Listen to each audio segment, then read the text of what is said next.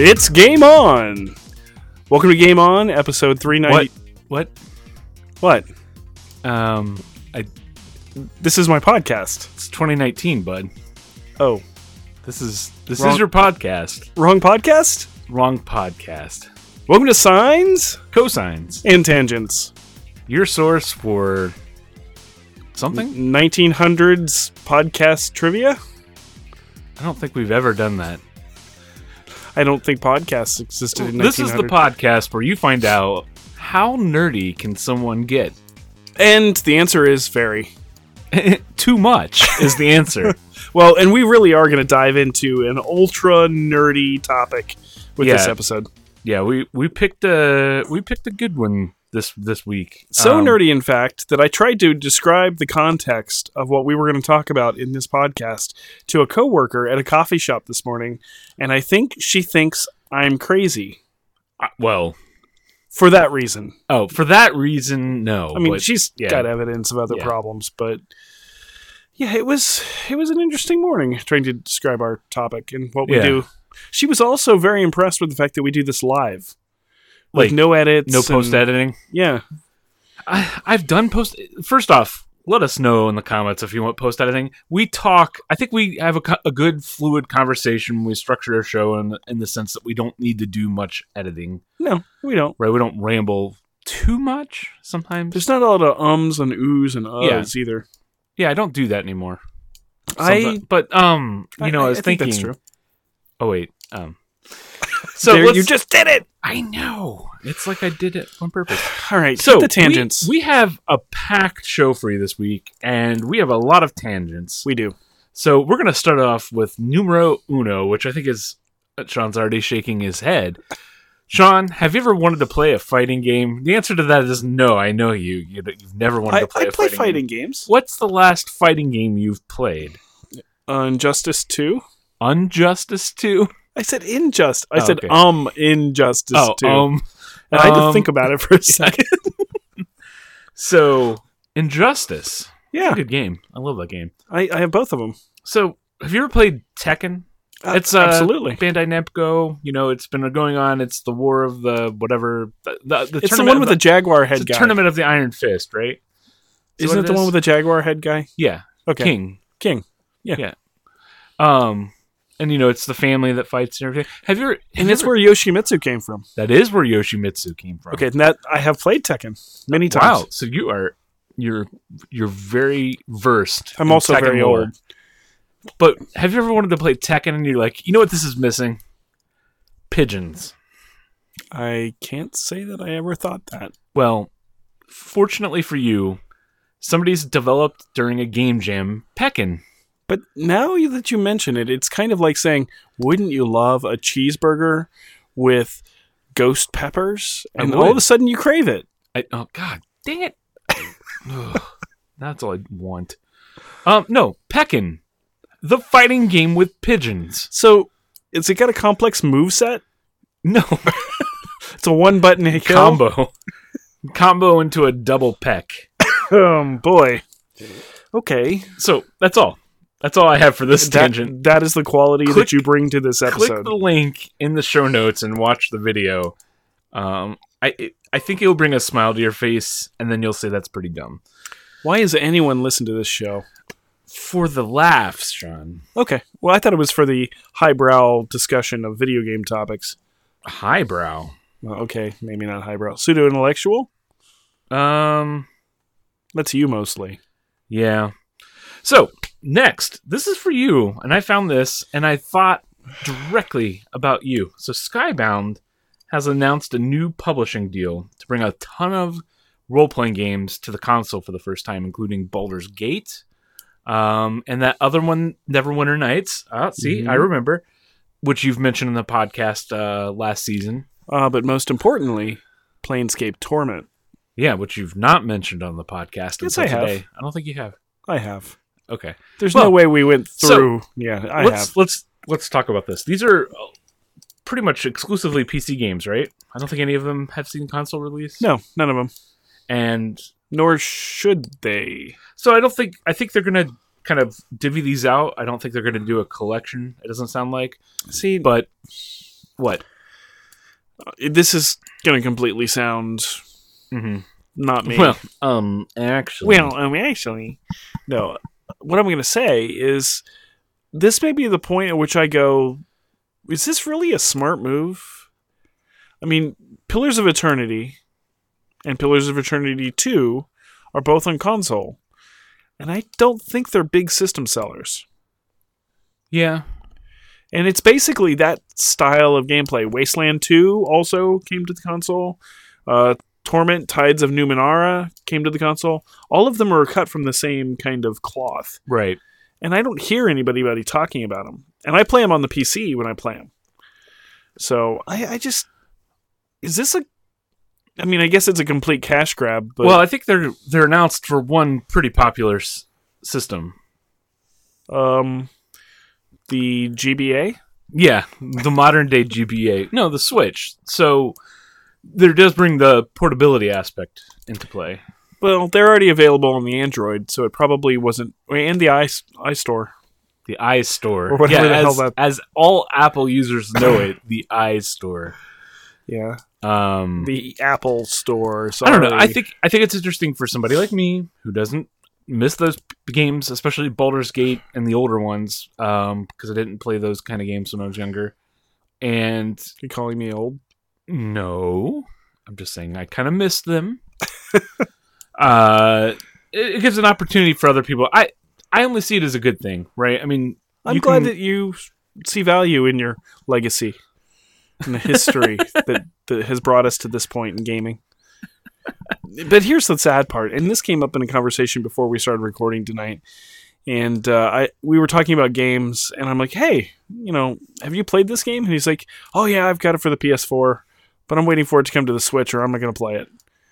I'm like, well, and we're not talking about it later in the show notes when we talk about the Nintendo Direct, but it was part of what was released in that, and that was the Dragon Quest 11. Yeah. And I'm like, it's an amazing game. And he's like, yeah, I know. I've got it in the box downstairs, but I'm waiting for the Switch. What? Yeah. Well, it wasn't confirmed to be released for the Switch when they brought it to the PS4. Right. Well, no, nothing is, because the Switch is the catch-all of Switch games. Is all-encompassing. All right, Switch let's is move life. on. We'll come back to the Switch. Oh, We're going to spend like half the tangents on the Switch. No, it's like a quarter or and a third. I put the most shocking part is I put most of these in the show notes. You did. So let's move on to something that's a little less video game focused. Okay. So there was an article that came out this week talking about a classic reveal that happened in the Justice League Unlimited TV series. Mm-hmm. That was a kind of an unofficial follow-up sequel to the Batman. It was basically the series finale for Batman Beyond. Because it didn't get one. Right.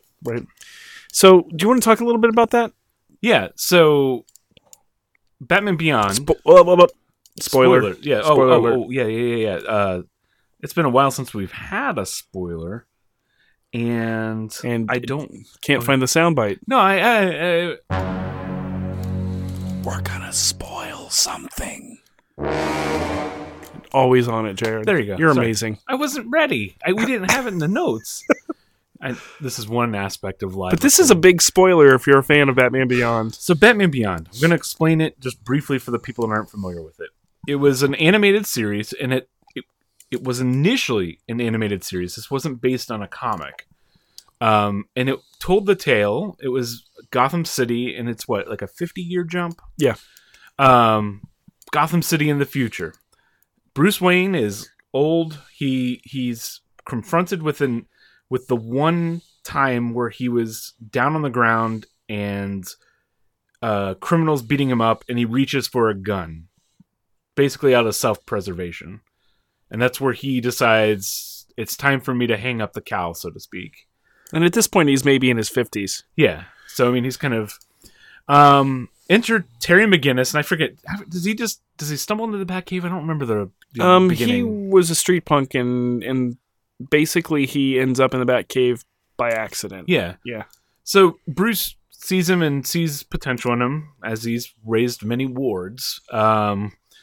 And introduces him to a new brand. It's a Batman in the future. That's really what you need to know. It's Batman in the future. He's got a technological suit. He's got a flying Batwing that goes everywhere.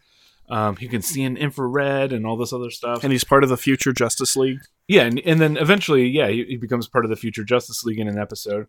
But yeah, it was 2 seasons and a movie. I think it's 3. 3 seasons and a movie, Return of the Joker. Yeah, Return of the Joker, which is also very fantastic. Well, which is interesting because at the time, DC had not adapted the Red Hood storyline. Yeah. And it takes elements from that to talk about what happened to Jason Todd. Yeah. So, well, it's not Jason Todd. It's Tim. It's Tim. Okay. Yeah, you're right. So anyhow, never got a full series finale, and then Justice League Unlimited did an episode set in the future. In fact, they also did a Justice League episode set in the future. Was that in Batman Beyond? Mm-hmm. Where he saves the Justice League of the future from these aliens that are taking over people's minds, which was great. And then they kind of say, "Hey, Terry, welcome to the League." Yep. And Superman's still there because Superman, he has gray hair, but he's not really any different. Because Kryptonians age differently. Yeah.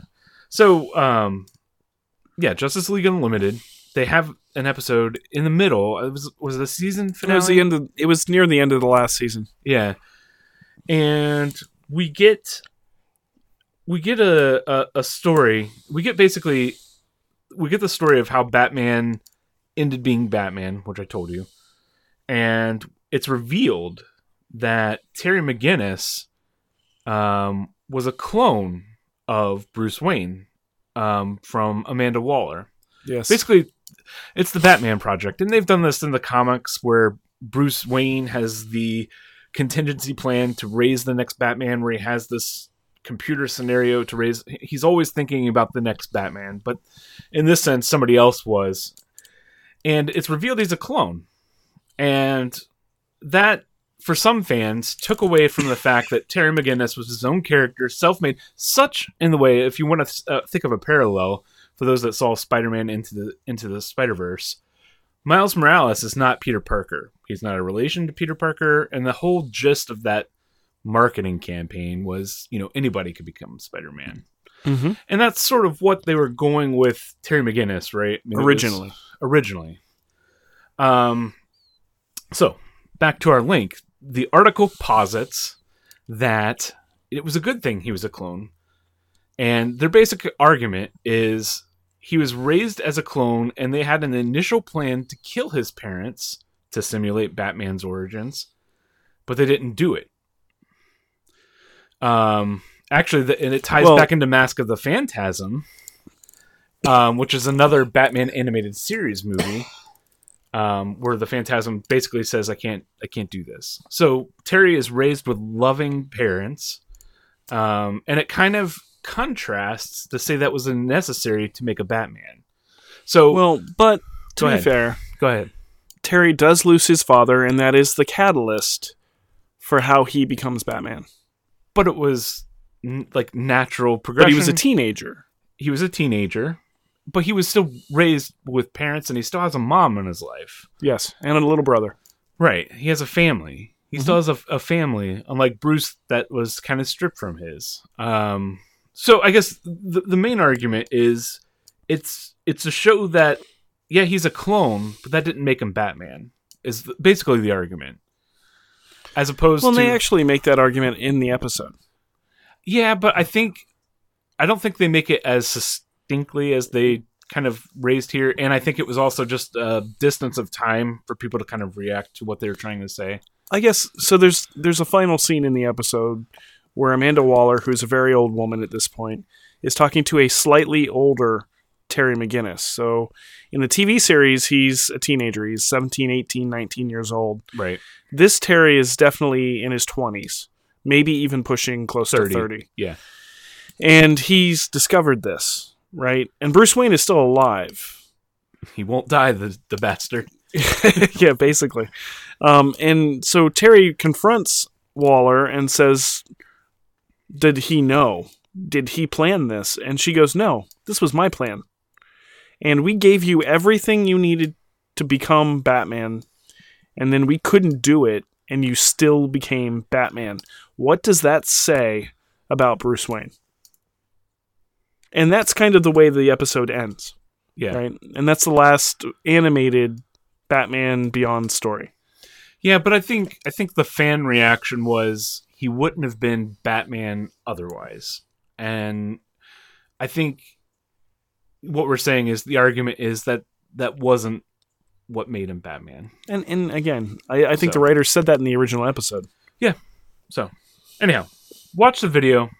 Let us know what you think. If you haven't to this point, DC Universe in your life watched Batman the Animated Series or Batman Beyond, or now the new Batman Adventures, don't watch that one. Mask of the Phantasm, Return of the Joker, or Justice League Unlimited, and you're a fan of DC Comics, those stories and animation still hold up in 2019.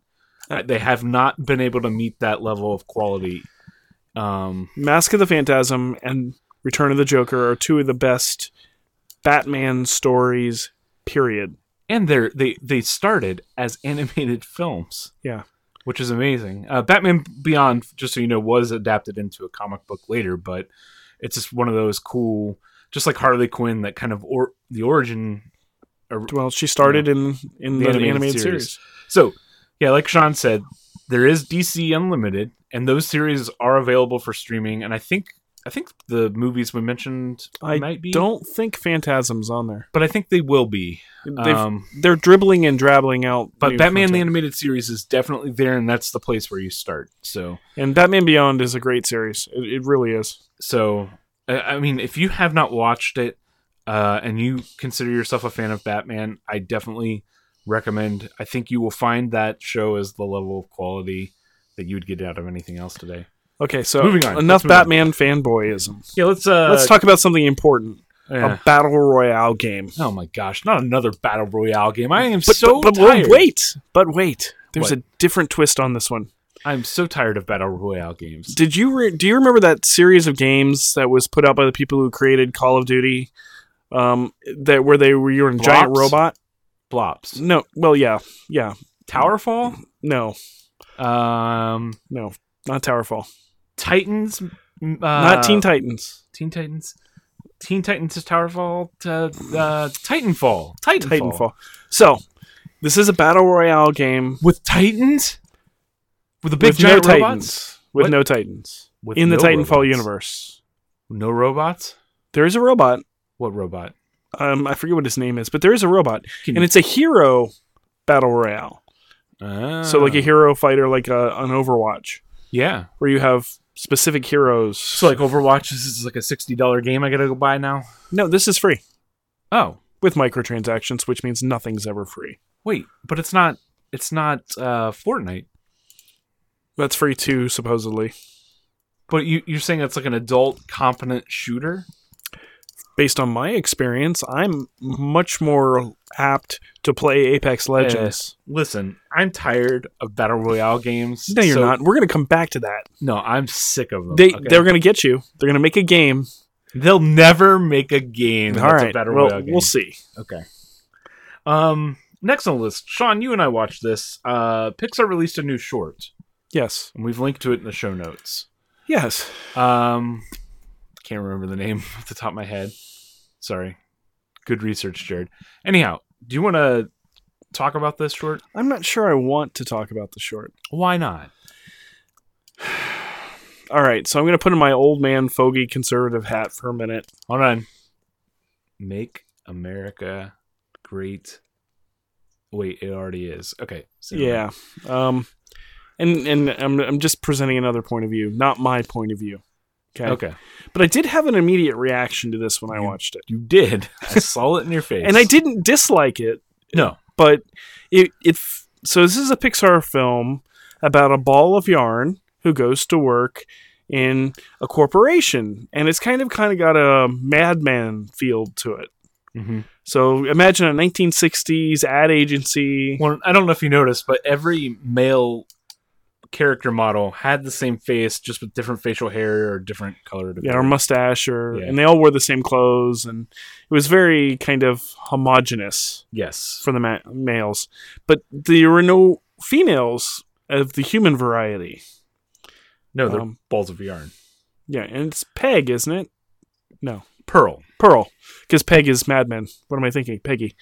Pearl is the name of the short. And so Pearl goes in, and it tells the story of her acclimating to her first day at this Brocorp. I think it's Brocorp or something. It is Brocorp, yeah. And it's a bunch of dude bros. And in kind of your traditional toxic masculinity portrayals, without being overtly aggressive. I was going to say, it wasn't overly toxic. It was just more about well, you can keep talking. Yeah, so Pearl comes in and she's a ball of yarn and she doesn't fit in and nobody will talk to her. And then so she starts to acclimate and she changes her appearance to look like one of the guys. She starts talking like the guys and they accept her.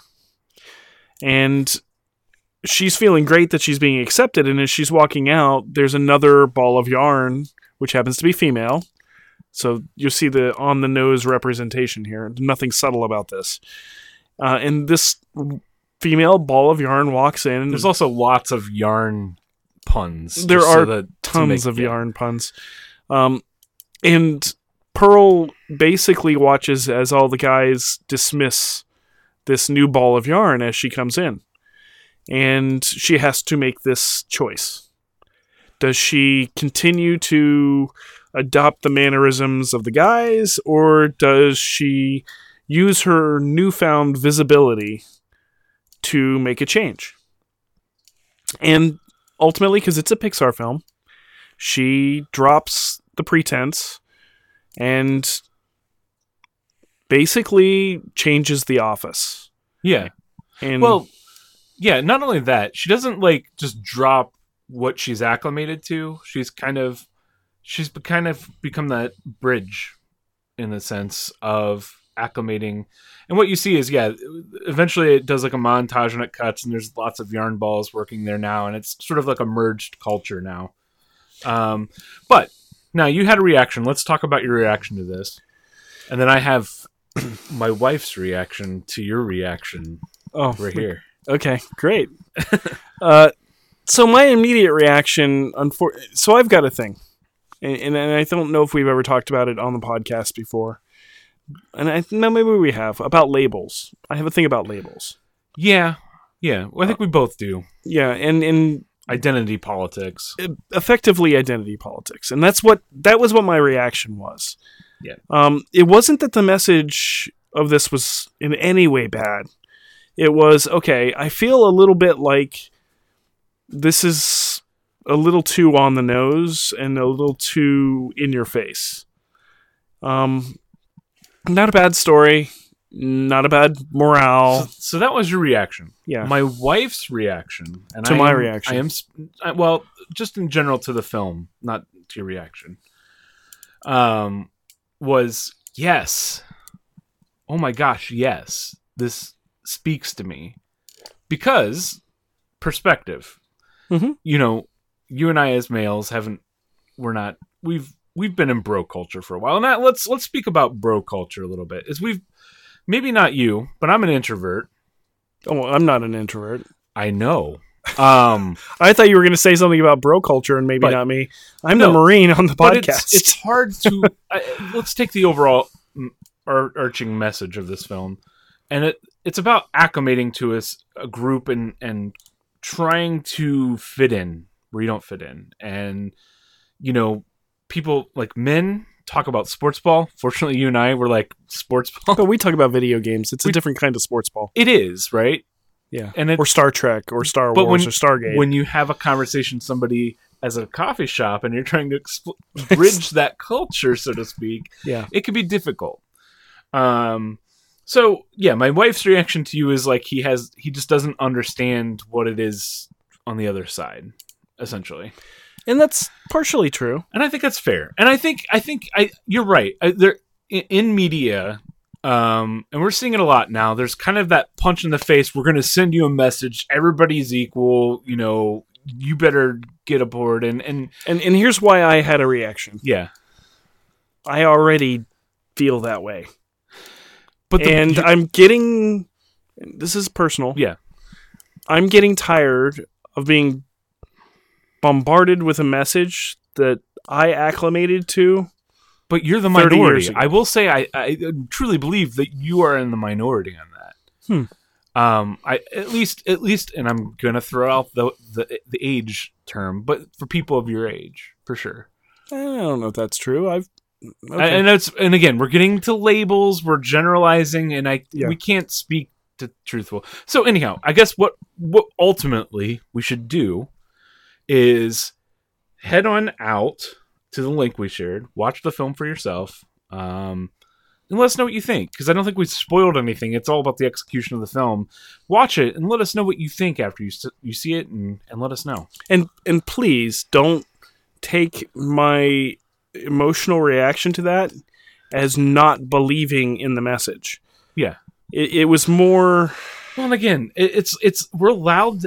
That's the problem today, and I am going to generalize a little bit and get on a small soapbox. Just don't say always or never. It's like a small detergent box. Well, it's like a Tide Pod box, right? Because we don't use detergent. Just don't eat it. But you are a millennial. Some people don't feel like you can react. Like that's one thing I've always said is sometimes you can control how you react, right? You can reserve those emotions, but I don't think you should be penalized for how you react initially without having a conversation.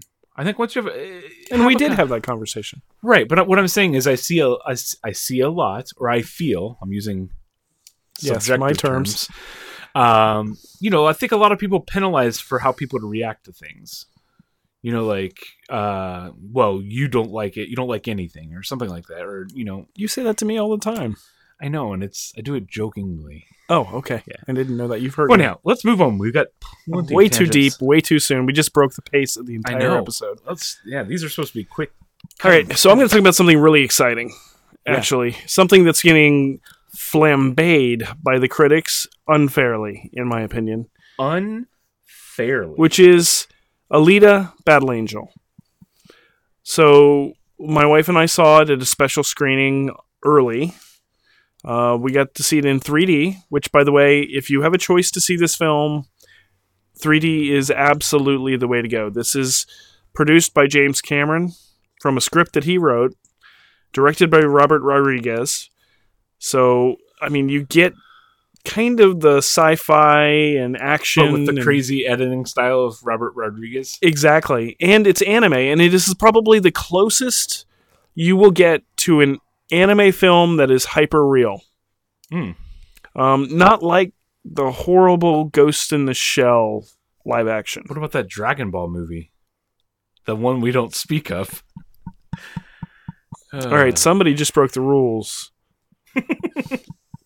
But anyway, so Alita is... If you go into it expecting a super deep story about the conflict of artificial humanity and real humanity and cyborgs and augmentation, this is not that story.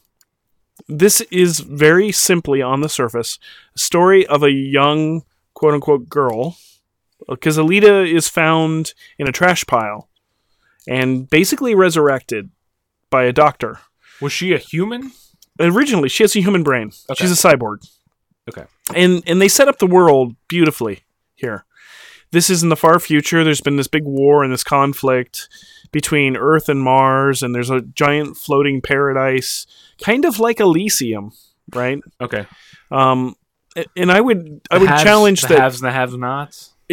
Yes, we can talk about that as our. Well, it is Final Fantasy VII too, yeah. But Alita predates all of these things, right? And it's very, very well known in the manga community, especially in the mid-90s, which is when it was released. And James Cameron scooped up the film rights almost a year after it started. Okay, so he's had the rights for a while. And he's been wanting to make this film, and then he started making the Avatar films, and he said, look, we can't make Alita until I can put a fully synthetic person on a screen that you will not blink an eye at thinking they're real. The Uncanny Valley. There is no Uncanny Valley here. And that is the most amazing part of this for me. Right? So I'm an animator. It's something I studied, and it's something I, have been interested in watching evolve. With Avatar, you could sidestep the uncanny valley because the blue monkey people, or whatever they were, didn't look completely human. Didn't have to look completely right. With Alita, and Alita doesn't look absolutely human. She has some augmented features that suit. She has anime eyes. And I thought that would be the most jarring thing, but within 10 to 15 minutes, it was normal. I fully expected to be pulled out of the film. And the performance motion capture, the actress, Rosa Salazar, who did the voice acting, and the motion capture. So it's actually her. Right. And she doesn't look like Alita, right? So that's obvious. But I bought into Alita's journey. There are some bad elements in the film. There's some times when they tell instead of show. Oh. And they do it fairly badly. Okay. There's exposition dumps, but there's also, like, get an example, and if you're going to see the movie, you're going to notice this immediately anyway, so I'm not really spoiling anything.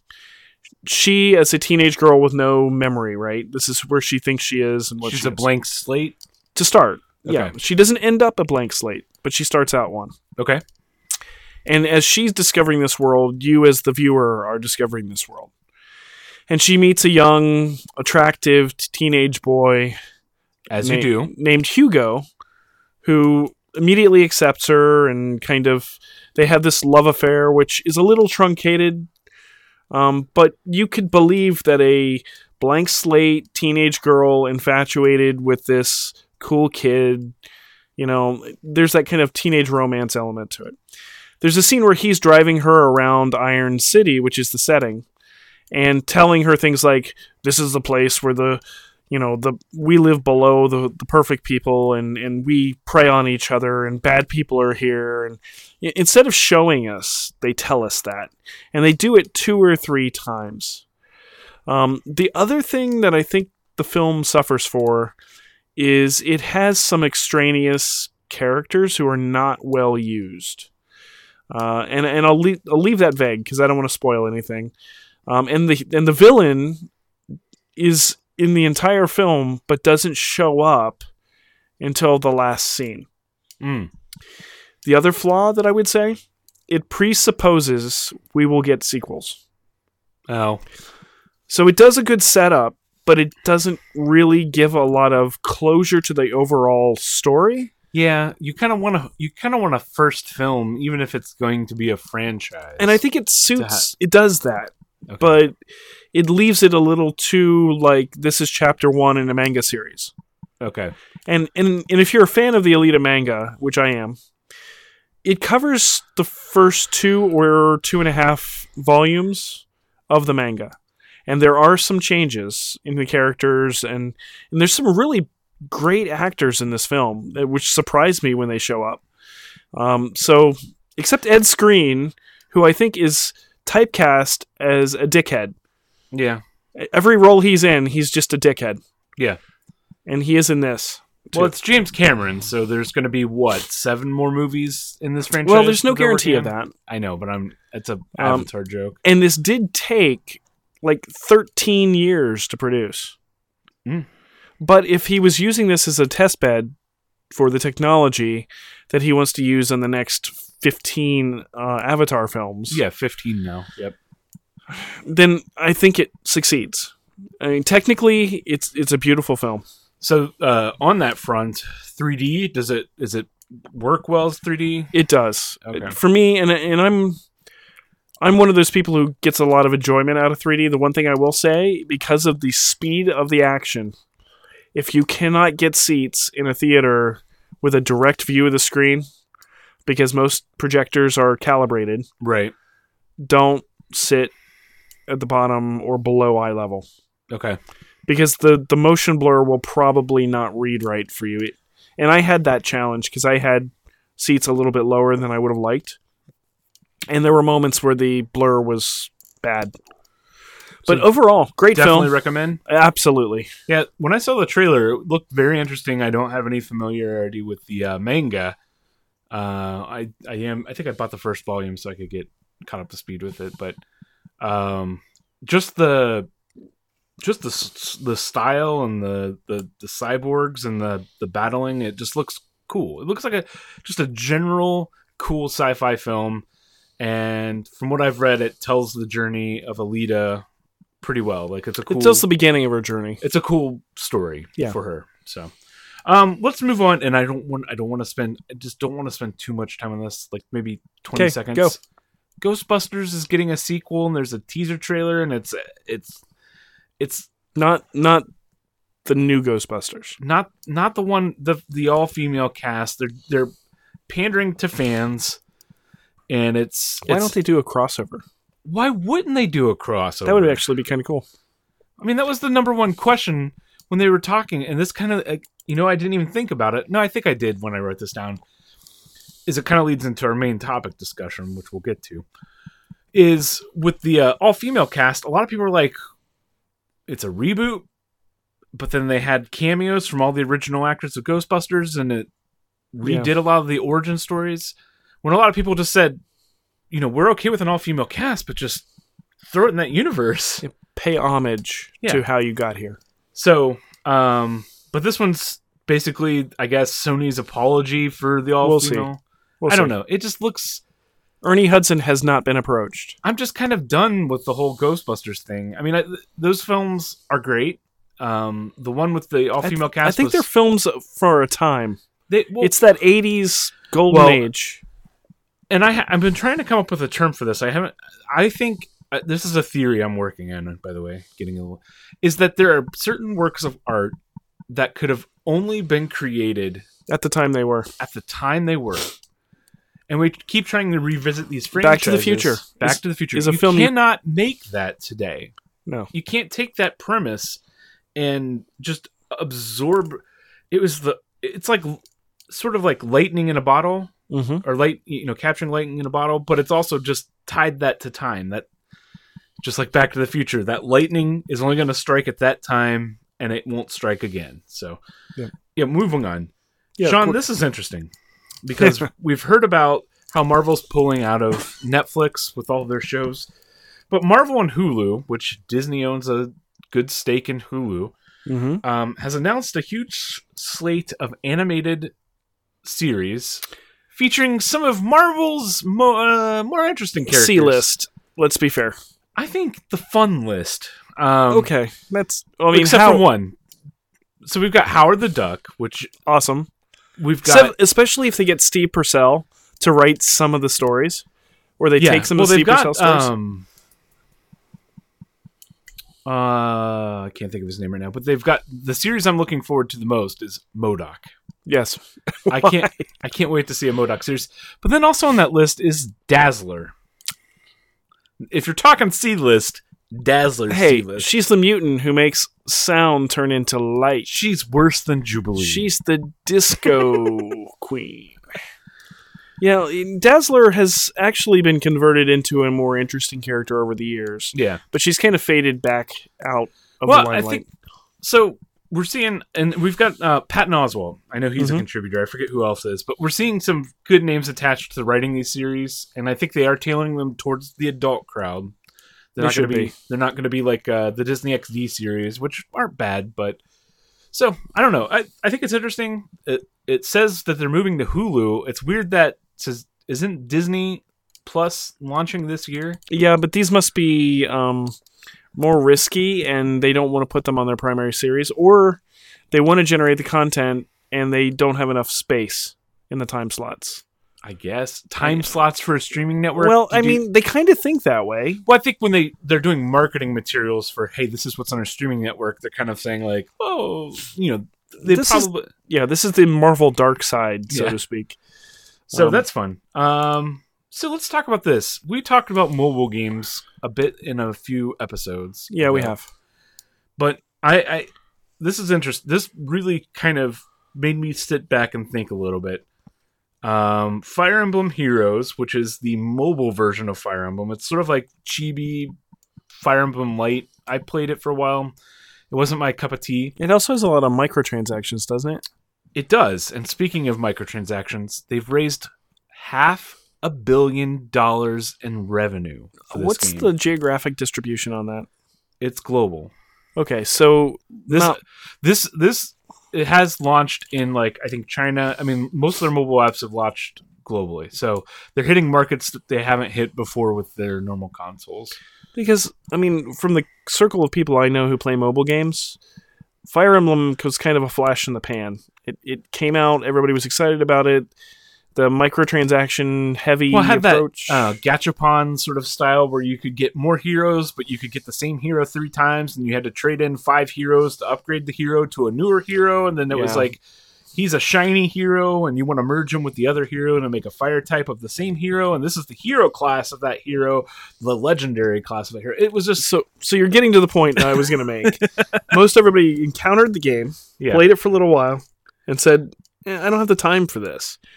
Unlike Animal Crossing, which people are still playing. Yeah, and I think Animal Crossing fits the mold a little bit, but I still think they do those weird mobile trends that, like, waiting for things to spawn. Unless you want to pay money and things spawn faster. But you do that in Animal Crossing. But it's... Because I used to manipulate the clock on my GameCube version. Yeah, it's tied to the day-night cycle. But they explicitly say, if you want it now, go ahead and give us some coins. Well, okay, so you Tom can Nook accelerate. is taking over the mobile... Tom Nook at the White Slaver. So, I don't know. $500 million is very impressive. It is. That is successful, and I think that's good for Nintendo overall. And mobile games, and... It's not my bag. It's not our jam. Moving on. So this is the part of the tangents we call the Nintendo Direct section. This is the part where Jared gets a little too excited, and yeah, okay. So Nintendo had a Direct, which we had been waiting in January. We didn't get anything, and we kind of didn't know what was coming out in 2019 for Switch, other than some of the, we had Animal Crossing announced, we had Luigi's Mansion 3, we knew that Pokemon's coming out this year, and we knew a Fire Emblem game was coming out this year. But those are sort of the... but those were very high level. Those are the niche games, right? Yeah. I don't think anybody's going to buy a Switch because of Luigi's Mansion or Pokemon, maybe. Pokemon, I would say, would be a system seller. Yeah, but Pokemon's a very specific crowd, right? I mean, it's a... That's fair. So, we got quite a few announcements. Let's move through these fairly quick. Right. Well, yeah, we don't think there's much to talk, but let's start with Super Mario Maker 2. When I wrote my article about the decline of the Wii U, and I pulled a few people that had bought the Wii U, and I said, what was your favorite part about the Wii U? Because I had my favorites, but everybody else said my favorite part of the Wii U was Super Mario Maker. A lot of people really loved that game, and that was where the Wii U was totally worth it. So Super Mario Maker 2 is coming out, and it does have a challenge because there is no gamepad, no stylus to edit, to edit on the screen. But if you saw in the trailer, they've got a new layout, and I think it's going to be fine. But they did something that very un-Nintendo-like. The very first thing they showed off in the game in Super Mario Maker 2, you're thinking, oh, it's going to have 2 players, that's the first thing they showed. No. They showed slopes. The number one trend with Super Mario Maker, which I never got, was people wanted to make hills in their levels. I didn't see it as that monumental to Mario and making levels, but people would not shut up on the internet about slopes. People on the internet not shutting up? I know. About something... This is the first thing they show off. They show off a ton of different new elements, enemies, and they showed off one new style, which I thought was interesting. They're doing Super Mario 3D World in 2D style. So that makes me wonder, are we going to get other 3D games in a 2D style? We're going to get Mario Galaxy levels where we're doing on the globes? How I don't even think you could do that. It can be done. That would be interesting. It would be interesting. So I want to know if you guys are excited for this. I giggled when I saw it. This started off with the direct like little schoolgirl. I did. The other thing they ended with in this trailer was a new Zelda game, a 2D Zelda game, not new 2D Zelda game. I'm going to get into this. I'm going to clarify. Link's Awakening for the Nintendo Switch. Now, it's not necessarily new because Link's Awakening was the first Zelda game for a handheld on the original Game Boy system. Yep. It wasn't even color. It was not originally color. Now, I was explaining Link's Awakening to Erica before because she wasn't familiar with that one.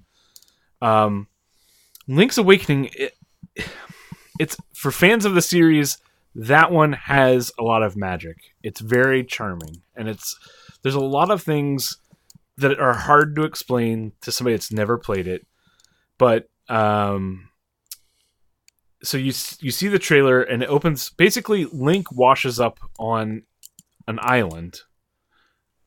He's out journeying, and he's in a storm, and they reanimated this cutscene from the Game Boy in full anime style. And that, when I saw that, I was like, I knew what we were getting. This has been rumored for a while. Mm-hmm. Now, the art style, Sean, what did you think of this? They went with a very toy-like chibi style. I was going to say, it looks very toy-like, like little plastic people. Yeah. Almost like meeples. Yeah, so a lot of people didn't like the art style of A Link Between Worlds. I didn't have a problem with it. I liked it. I liked it. I think people were just like, meh. So this one's taking a very direct art style. Now, the interesting thing with this game is every scene they showed off was a direct one-to-one scene with the Game Boy game. Mm-hmm. And they've marked this as a reimagining of the game. And that Game Boy game's not super long. For the Game Boy at the time, it was huge. Yeah, but it's like a 6-hour experience. It's not overall, it's definitely going to be quicker than A Link Between Worlds or the Phantom Hourglass or anything like that. So I'm wondering, are we going to get more? Is this going to be an eShop title? Maybe a $15 game? Yeah, I don't know. But I will tell you, Link's Awakening is definitely worth it. And everything I've seen, if you haven't played it, you should be excited for this. Okay, yeah, I know you want to hurry. You took forever on Alita, and I can talk 2 seconds about Zelda. Oh, don't do that. No, there's one we want to get to. So, the other thing in the Direct that Sean and I are both excited for is we're getting a true non-mobile Fire Emblem game. Yes. With a lot more RPG elements. Fire Emblem Hogwarts. Yeah. There's different schools that you can become a member of, and so unlike the mobile games where you had to buy different cartridges to get different storylines, they only did that with one. I know, but that was the most recent. No, that's not true. That was not true. 2 back. Yeah, but Fire Emblem Fates. Yeah, Fates. Where they basically had one storyline where you made a decision to go with one kingdom, and that was one game. They made another one, and then they released a third paid DLC that was a third bridge. Or you could be like me, and I bought the dual cart one. So of course, but in this one, basically, you've got at least 3 different stories. Yeah. So there's replayability depending on which leader of which kingdom you decide to mentor. And Fire Emblem, for those that haven't played it, it's a tactical RPG game, and the difference with it is the people you run into, the people that become part of the members of your party and your team, they are not expendable. Well, they are expendable. They are expendable. They're not disposable. They're not generic. They die. And they're not generic. You build storylines. As you go on, as they stay part of your party, you build relationships. It's the XCOM effect.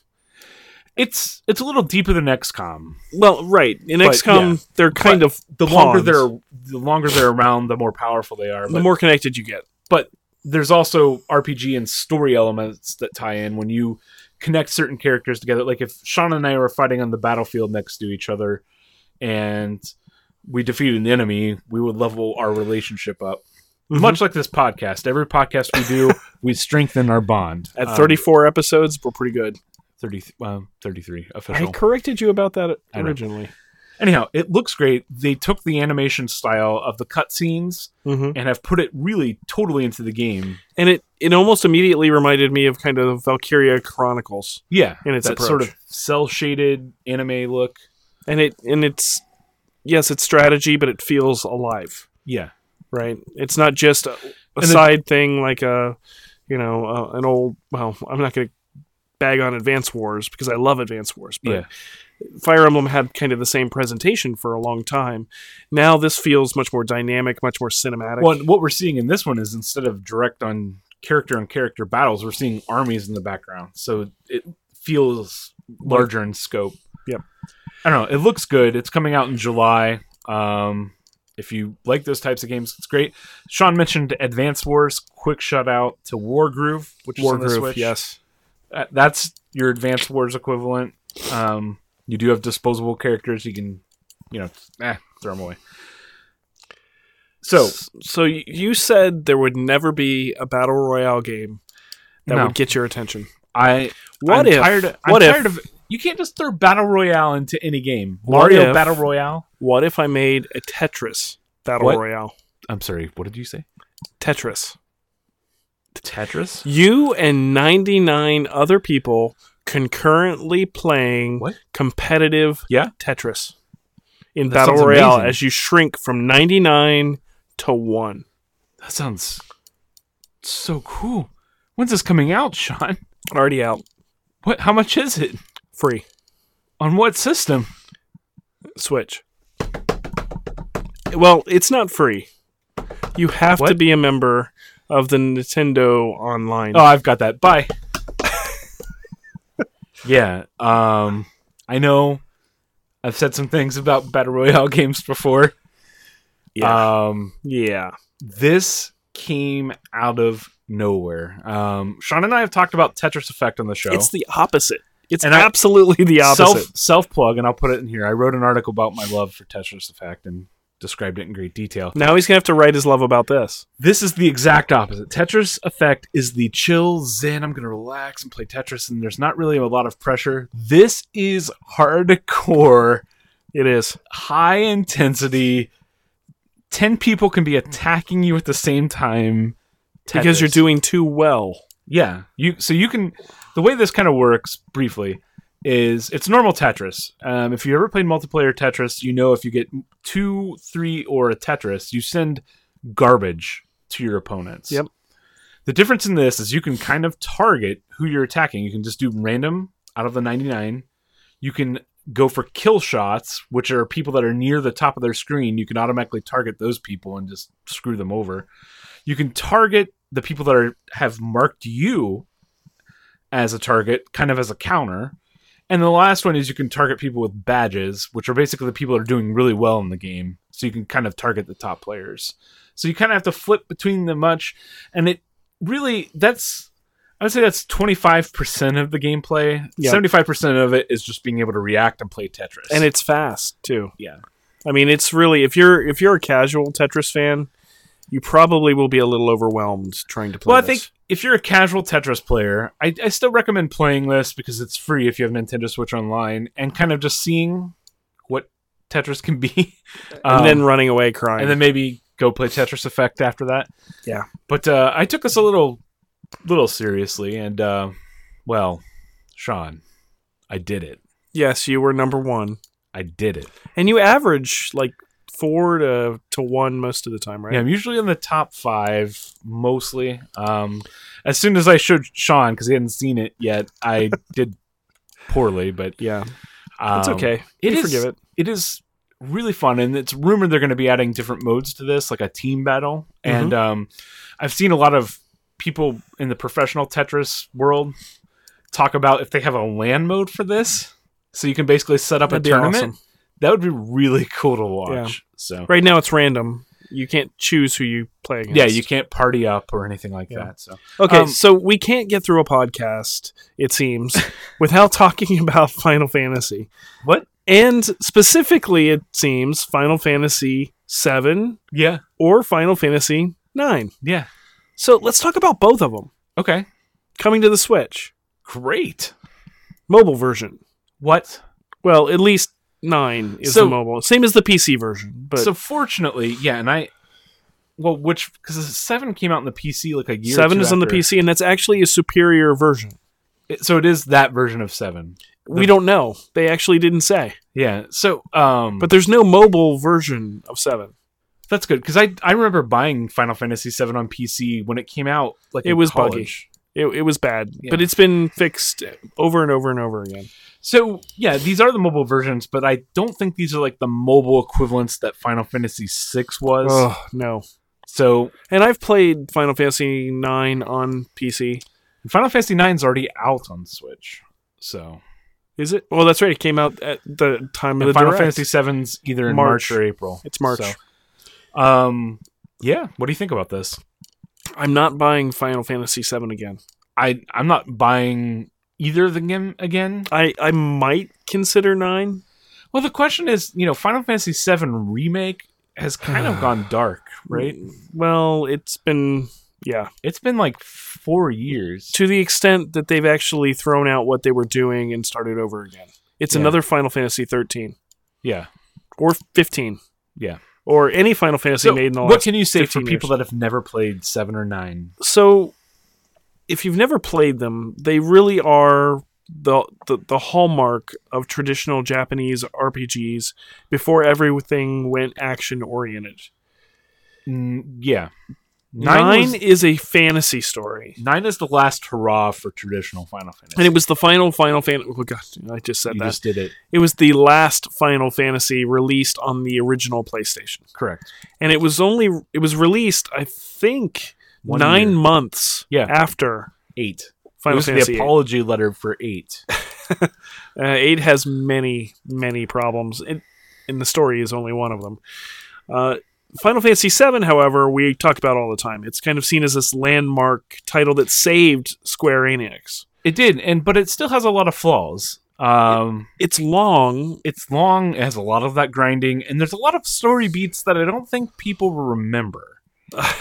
Well, the cross-dressing scene is everybody's favorite. Yeah. So I mean, it definitely was pioneering, but there's a lot of rough edges around it that I think people have glossed over with rose-tinted classes. So it's interesting. I love 7. It's one of my favorite games. I love 9. But 9 is the game I played for my kids. Really? So if you talk to my oldest daughters, they will tell you the names I gave the characters, not the names they have in the game. Oh, okay. I'll have to ask them. Yeah, ask them what Vivi's name is. Okay. They will have a different answer. 9 has a really cool, different story. It is a fantasy story, but it kind of zags where most zig, I guess. And the scale and the scope is big, but the story is still pretty personal. Yeah, I would agree with that. It's not like end of the world destruction like Final Fantasy VI. And the protagonist is actually not the person the story is about. Yeah, he's sort of like a blank slate. Well, it's a common trope. So if you haven't played it, do you give these a recommendation? Absolutely. Well, I don't know how they're going to play on the Switch. I would assume they'll play fine. So if they perform like the PC version, Final Fantasy IX has been up-resed, so the character models are nice and sharp. They look fairly modern. The problem is going to be the backgrounds. Yeah. Which there's a bunch of people working to use deep AI to up-res backgrounds for the PC versions. For the mods, yeah. But you can't do that on the Switch. So be prepared for I think if you're willing to look around janky early 3D games, which that's the roughest PS1 and N64, right? Those are the roughest of rough 3D games that kind of, when everybody was talking about an N64 Mini, I was but 9, its 3D is actually pretty good. Yeah. And even its cutscenes. And they did pre-rendered backgrounds. Like you're not doing that was something very iconic of those Final Fantasy they weren't games. modeled. They weren't building everything as buildings. Yeah. They were just pictures. So you just added something in the middle as we were talking to the show notes. So it's not often that my professional life and my personal life collide. Art student, right? Yeah. Roll20, which is the virtual tabletop that's free for people to use to run online role-playing games, today came out and announced that they had suffered a security breach. Oh, wow. With the exposure of personal information and passwords. Okay. So this is our public service announcement. If you are a user of Roll20, and we talk about traditional RPGs on here, so maybe some of you are, you need to go and reset your passwords. And ultimately, if you are one of those people who chooses to reuse passwords, bad practice, but we know people do it, if you use that password anywhere else, you need to go change it because they have your email account and they have your password. Yeah, and I'm going to wear my hat too. I highly recommend for anybody, if you're not using a password manager in 2019, to use a password manager. LastPass, 1Password. There's plenty of options out there. Yeah. I don't think we recommend one or the other, but I use LastPass. I use 1Password, so we're both different. And KeePass, and the great thing about these products is they can easily tell you where you're using the same password. So you could say, "Oh, Roll20," and you could say, "Oh, using the same password on Yahoo, Google, Yahoo." Well, then it was already exposed. So, and the other great thing is those kind of tell you when sites they've been integrating with sort of websites that tell you when there are breaches. Mm-hmm. Maybe you're not hearing it from a gaming podcast like ours for your security news. Hopefully we are not your security podcast. But the great thing about them is they'll tell you if they've been breached recently and warn you to go ahead and change them. So I think we both highly recommend that as an easy security strategy. Again, putting our professional lives in front of our personal lives in this case, but do good things. Yeah, protect yourself. It's a scary world out there. It is. So, Sean, yeah, I chose this week's main topic, but I need you to kind of help rein it in because I've got, like I said, rough edges. So let's go ahead and play our music. And I didn't tell you what this was, so.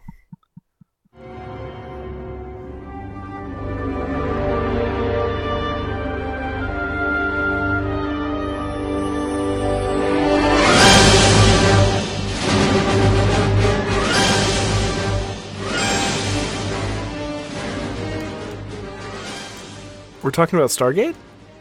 Sort of, yeah. Cool. Specifically, the Stargate franchise. Well, no, we're not. We're talking about canon. Well, we're going to get into that. So, what I wanted to talk about this week, and then we said this was going to be a very geeky subject, is... Warning. Nerds approaching. Neckbeard. Nerds! Is the concept and the power of a canon of creative works, and we're going to get into the franchise sort of side of Okay, so they're kind of two separate. Explain to me what this concept is. What is canon? Canon is continuity. It's story, as you explained it to me earlier. Huh. I know. Storytelling continuity. Basically, it means, hey, in episode 3, they said all ships can't go faster than the speed of light. And then in season 3, they say, oh, this ship's going faster than the speed of light. They don't explain it. Or they do explain it. But that's just inconsistencies in storytelling. That's not a breaking of canon, is it? Well, if you don't explain it, it can be an inconsistency, and what canon does is it enriches the world. It sets the rules by which a world or a story is told. But the rules themselves, see, I think what the power of canon is it's an enrichment. The power of canon. Where are you going, Rebel man? XTI 4 with zoom lens. Sorry. It's an enrichment power, right? For the real fans of a series, you start getting involved a little more with the worlds, the characters, especially if you ever rewatched a series. You know, Sean and I are huge fans of quite a different franchises. Star Trek, Stargate, well, not anymore. You were almost going to say that, weren't you? I know. I'm done with it. Why we talk about canon. Canon is basically consistency between characters, between rules, between events and histories of this created world. Now, when you're telling a story, you may just want to tell a story. A discrete story. A discrete story. With a beginning, a middle, and an end. Right. And what we're seeing, more in popular culture is we're seeing, it used to be TV shows especially were serialized, or not serialized, the opposite of serialized. There were discrete episodes, single stories. Everything resets at the end. Yeah, Star Trek. Return of the status quo, right? Is the term. Like they defeated the enemy and everybody's happy and they're going on to the next And that changed right around the time that Lost became popular. And it wasn't that they hadn't done serial storytelling before that, but Lost was first series to You still had part 1 and part 2, and then we... Even back then, we had Deep Space Nine, which was heavy continuity. serialized heavy continuity, and kind of you couldn't watch episode 6 in the season. But the difference is that it didn't become mainstream until popular culture kind of embraced shows like Lost, right, or Breaking Bad, or Mad Men. If you think about it, do you remember? We're kind of both a little older when we watch sitcoms regularly. Mm-hmm. But do you ever remember on a very special episode of Home Improvement? Or Family Ties, and it'd be like a serious subject, but it would be something they never address ever again. Yeah, it was to get their public service hours in, so they could keep their sponsorship and meet FCC regulations. So I have a couple talking points right now about canon and continuity, especially. So continuity, that's an interesting concept. When we talk about media, we talk about whether we're talking about movies or television or video games even. Yeah. Right? There's plenty of sequels.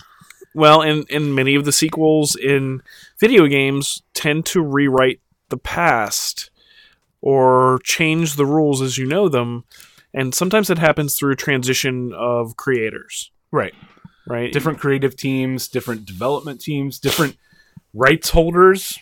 Yeah, but in what I've always thought when we talk about changes in continuity is if I give you a story and you get to play in this universe that's already established, and we have these rules, we have a Bible, like Babylon 5 or Star Trek or, Battlestar Galactica, and you have this really neat idea that wouldn't necessarily work according to those rules. The rules can be adjusted.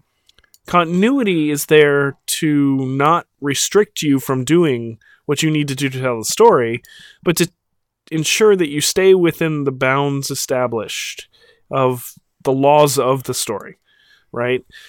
So characters act a certain way if they have certain characteristics, and starships have certain limits, and lasers look a certain way. I have a particular exact example of continuity in it's in Star Trek Next Generation.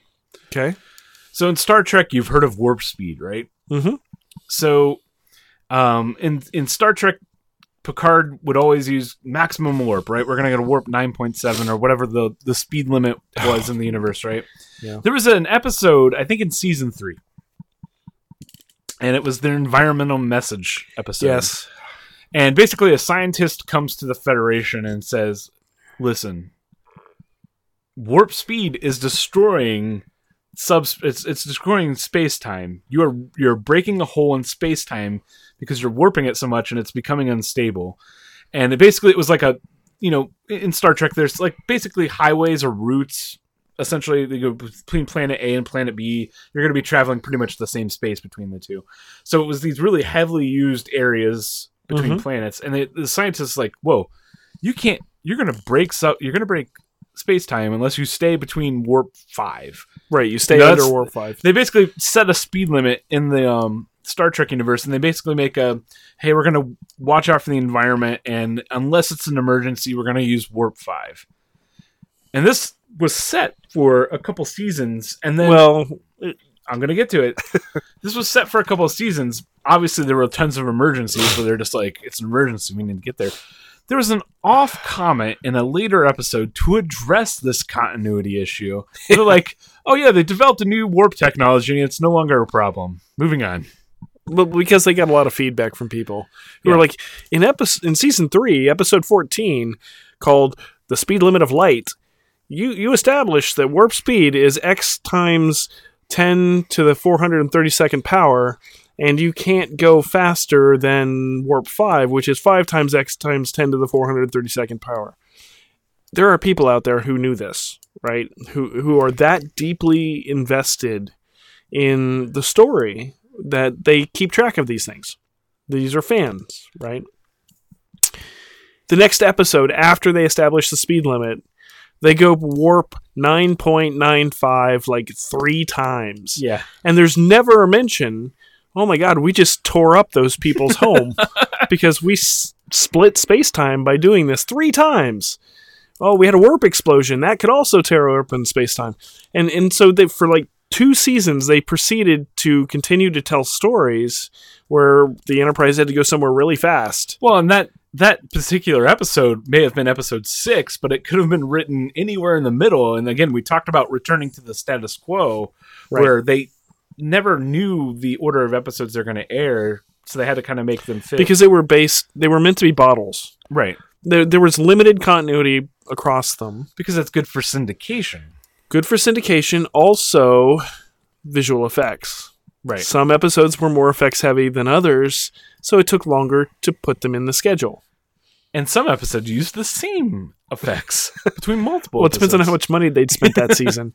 That's the realities of television production. So that's an example of where continuity comes into play. Fans are like, whoa. But it gets to the point that we're trying to make that we established that the maximum speed of the Federation ships, which, by the way, the Romulans didn't care. Yeah, this wasn't... Yeah, the Klingons probably wouldn't address that either, even though they're part of the Federation. The Gorn don't care, you know. Or the Ferengi definitely don't care. No. But anyway, so you've got this set up, and then a fan has latched onto that because it was an important plot point of an episode.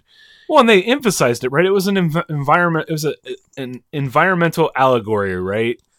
Of we've got to watch out for the environment. Technology has an impact on the environment. We need to be mindful of the environment. We have to be good stewards of our planet and our galaxy. And so fans latch on to things like this. That becomes canon for the series. You have established this fact. It's now a fact. Please don't forget it's a fact. Right. And in some franchises with some fandom, it goes a little further than others. And sometimes, I mean, there's what we call, what's the term I'm thinking of right now? But being able to kind of distance yourself from what's happening. Basically, like, I'm going to accept it. What's the term for that? You got me on this one.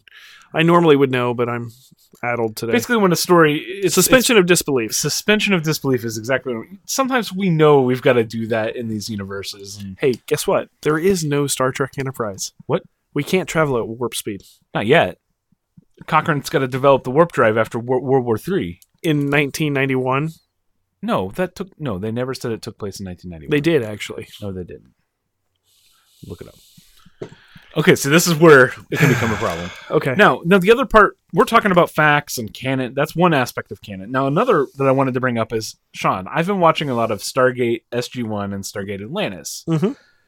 Did you know that those shows were based off of a small film, sci-fi film called Stargate? By Roland Emmerich and Dean Devlin. The guys that did Independence Day. I can't think of another one, but...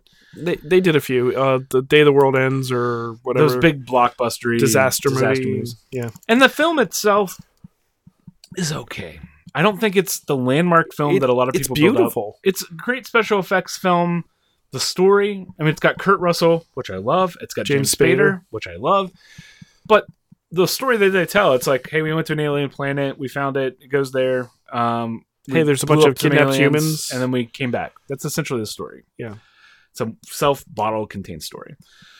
Essentially, some guys got the rights to that at MGM and said, hey, we want to build upon this and build a series. We think it would be really cool. And they called it Stargate SG-1. They took those two characters. They took Kurt Russell's character, Jack O'Neill, and James Spader's character, Dr. Daniel Jackson, who was an archaeologist.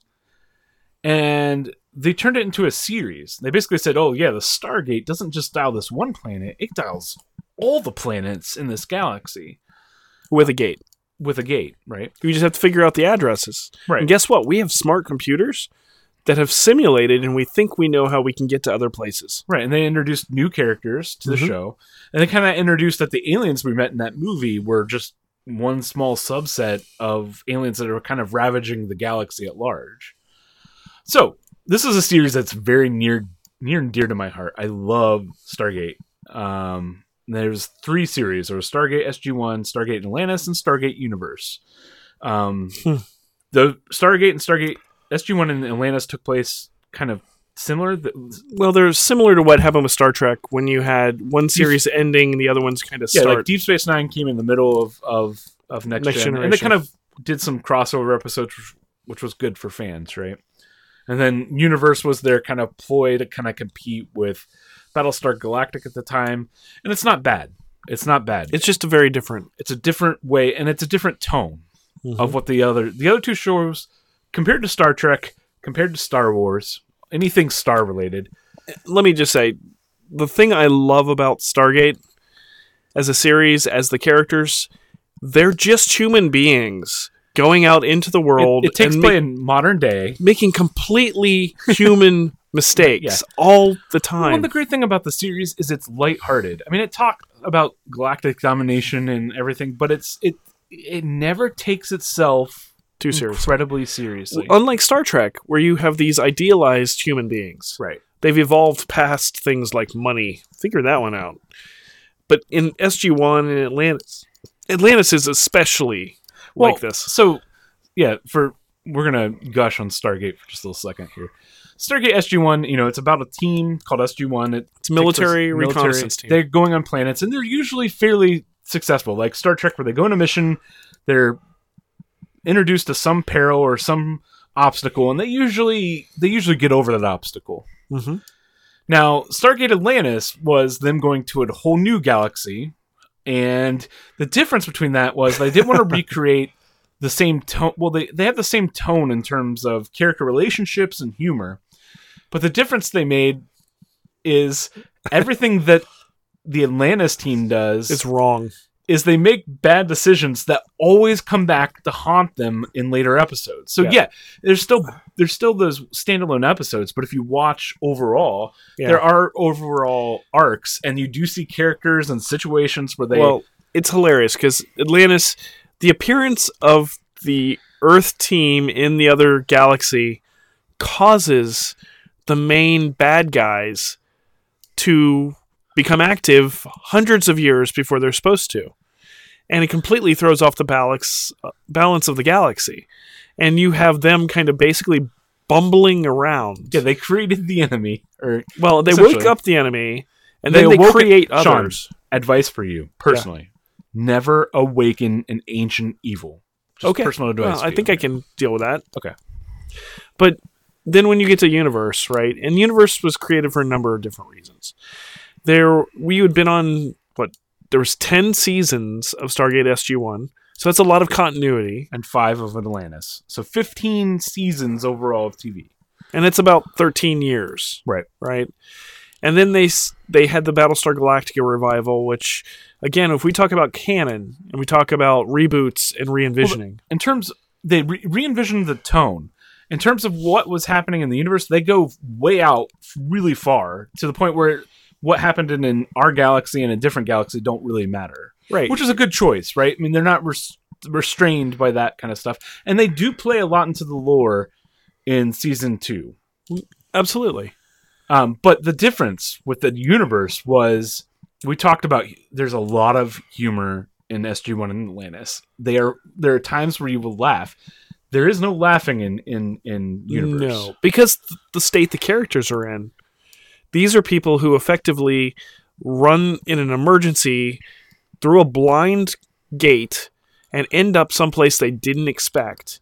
They're on a spaceship, traveling at high speed throughout the universe. It's a spaceship that's incredibly old. It's falling apart. And it doesn't work. It doesn't work. They have to fix it. And they're not just military in this one. The people that come over the planet are civilians. There's it was an evacuation. There was an evacuation. The planet, and so they end up in this completely dire situation. And from moment one, they're fighting to survive, and so that necessitated a completely different approach. Yeah, and they're fighting against themselves for control because there's no clear-cut command chain because they're cut off. And so the military people kind of try to control the civilians. And human drama is what we like to watch. And again, from that aspect, it wasn't done horribly. The actors are really good. The stories they told were good. There are characters that are morally gray, whereas you kind of had that in the other shows, but not to the extent that this show did. So we had a bit of a misfire here. Yeah. Right? Well, it didn't get the support. Base. So let's talk about fan base. So the reason we're talking about Stargate initially is we had 15 seasons, 13 years of show, which at the time was the longest running sci-fi show ever. Mm-hmm. And it was recently announced like 2 years ago that the creators of the original movie were going to create a sequel to the movie and dismiss those 17 seasons of show and lore and characters and just throw them in the garbage bin. Well, not throw them in the bin. Let's be fair. They were going to say, we already had an original story we didn't get to tell. MGM told their own story. We're going to tell you the story we wanted. This is the way they spun it. To try not to disenfranchise the fans. Because the movie itself was not a huge success. Pardon me. So, what happens when they announce this? What do you think happens? I'm going to imagine some people had some visceral reactions. Pretty strong feelings, actually. Yeah. And a lot of the fans said, hey, Stargate was okay. We liked the premise. Well, people said they didn't like the movie. They liked what was built upon that foundation. Right. 17 seasons of shows compared to a 2-hour movie. And there's a lot of storytelling there. So guess what didn't happen? It didn't happen. Well, it could have. The rights fell apart. They couldn't get financing. Yeah. And the fan backlash was huge. Yeah. And MGM rightfully said, look, we may not be producing Stargate right now, but we see it as our Star Trek. And recently, in the last year, they've launched their own DC universe called Stargate Command, another streaming network. They've launched a short mini-series called Stargate Origins, which we'll save our opinions for that for later. Yeah. And they've kind of said, like you said, we see you. We're here, we're listening, and so that comes back. I kind of wanted to talk about respecting fan bases, because we've got, and we're going to hit on all the stars. For some reason, the star franchises are the big ones, right? Well, you could also do Lord of the Rings. You could also do Conan. I mean, but we know we had a little podcast with you about one of the star franchises, right? Star Wars. And Last Jedi. We talked about kind of storytelling and characters and development and kind of splicing and changing, molding, and kind of... And again, we talked about a lot of things. Go listen to it. It was a special episode. Yeah, it was a very special episode. We have Star Trek, which we've recently seen a resurgence in. We've had... and I can explain that. The Star Trek movies set in an alternate universe with J.J. Abrams and beautiful Chris Pine and weird Zachary Quinto, who is Spock, but he's edgy now. Did you watch the same movies I did? I did. He's edgy Spock. Okay? I think he was more emotional, not edgy. Well, that's what I meant. But he's emo Spock. And Simon Pegg is Scotty, which is actually awesome. We have those, which they did the right thing with those movies by kind of saying they're over here. Well, it's not just that. There's a lot of, and this is where we get into the business, right? Yeah. There's a lot of rights issues with Star Trek because of the Paramount Viacom split. And we're not going to dive into that. Actually, we're linking to a video in the show notes that kind of explains the rights issues around Star Trek and how it's caused this division of Star Trek. And it's really interesting. So you're talking about the alternate timeline, right? The Abrams verse is what they call it. The Kelvin timeline. Yeah. And that was the big budget movies that came and made fairly well. They tried to remake Star Trek the movie 2, and it didn't do well. Then they actually made a good Star Trek film, and nobody watched it. Yeah. Which was Beyond. Even though all of those are more action-centric, right? They're not the deep philosophical stuff that Star Trek has largely been known for. They were big-budget action films with big-budget action stars and special effects. And Beastie Boys. And way too much Beastie Boys. As a fan of the Beastie Boys, way too much. I love it. And I watched Beyond, and it wasn't bad, but when that scene came on, I let out a sigh to say, we're doing this Fine, I'm here for the ride. You said you caught up on Discovery. Let's talk about that again in a second. Okay. But because of the rights issues, and these are things that happen in the background that the fans don't really understand, and I don't think some of the companies even understand who owns what and how they all interrelate. And this all comes down to the fight between Sumner Redstone and his daughter, and there's watch the video. It's fairly long, but it explains it all pretty well. And we talk about the original Star Trek series, right? The original series with Kirk and Spock in the 60s, Desilu Productions. Then you have The Next Generation, Deep Space Nine, Voyager. And Enterprise. Yep. And the movies associated with that. Yep. Right. 10 movies of the original series, 4 Next Gen movies. So there's an interesting theory, and it's in this video that we linked to. Pause it, and it makes perfect sense. Why Star Trek Discovery doesn't look like we would expect a prequel to the original Star Trek TV series is because in order to license the rights to make a television show from CBS, they have a clause that says it has to be 25% different. And that's why when you look at the Star Trek films, visually the ships are different. They're bigger than they were. The costumes are different. The universe is different. So this is where things get really, really confusing. If I haven't already confused you, I'm about to confuse you more. Well, the only thing I would say about that is Star Trek Generations doesn't fit that mold. I would say the other 3 do and the original 6 do. But... No, Generations is under the original Star Trek license. Okay. Before that makes sense. The Viacom split. What year was that? Do you remember, roughly? I don't remember off the top of my head. Early 2000s? Mid-2000s? Yeah, it was early 2000s. That makes sense. And so the things we're seeing now, like Star Trek Discovery, is they call it the Prime, and this is a trick, right? Because in canon, a lot of fan groups talk about the Prime timeline. And we've talked about Spock in the first Star Trek film, first of the new Star Trek films. Right. You had Leonard Nimoy in it coming from what we assume to be the Next Generation timeline, going back in time and changing things. In fact, that was not the Spock from the Next Generation timeline because they didn't have the rights to use that character from that exact timeline. So this is a really weird concept we're talking about. When we talk about licensing and trademarks, it's usually for that character, right? We've seen that with the X-Men, with Marvel, where they don't show up in things because the rights fell under Fox, right? But now you're saying something incredibly different, which is a little harder, I would think, from a legal standpoint to enforce.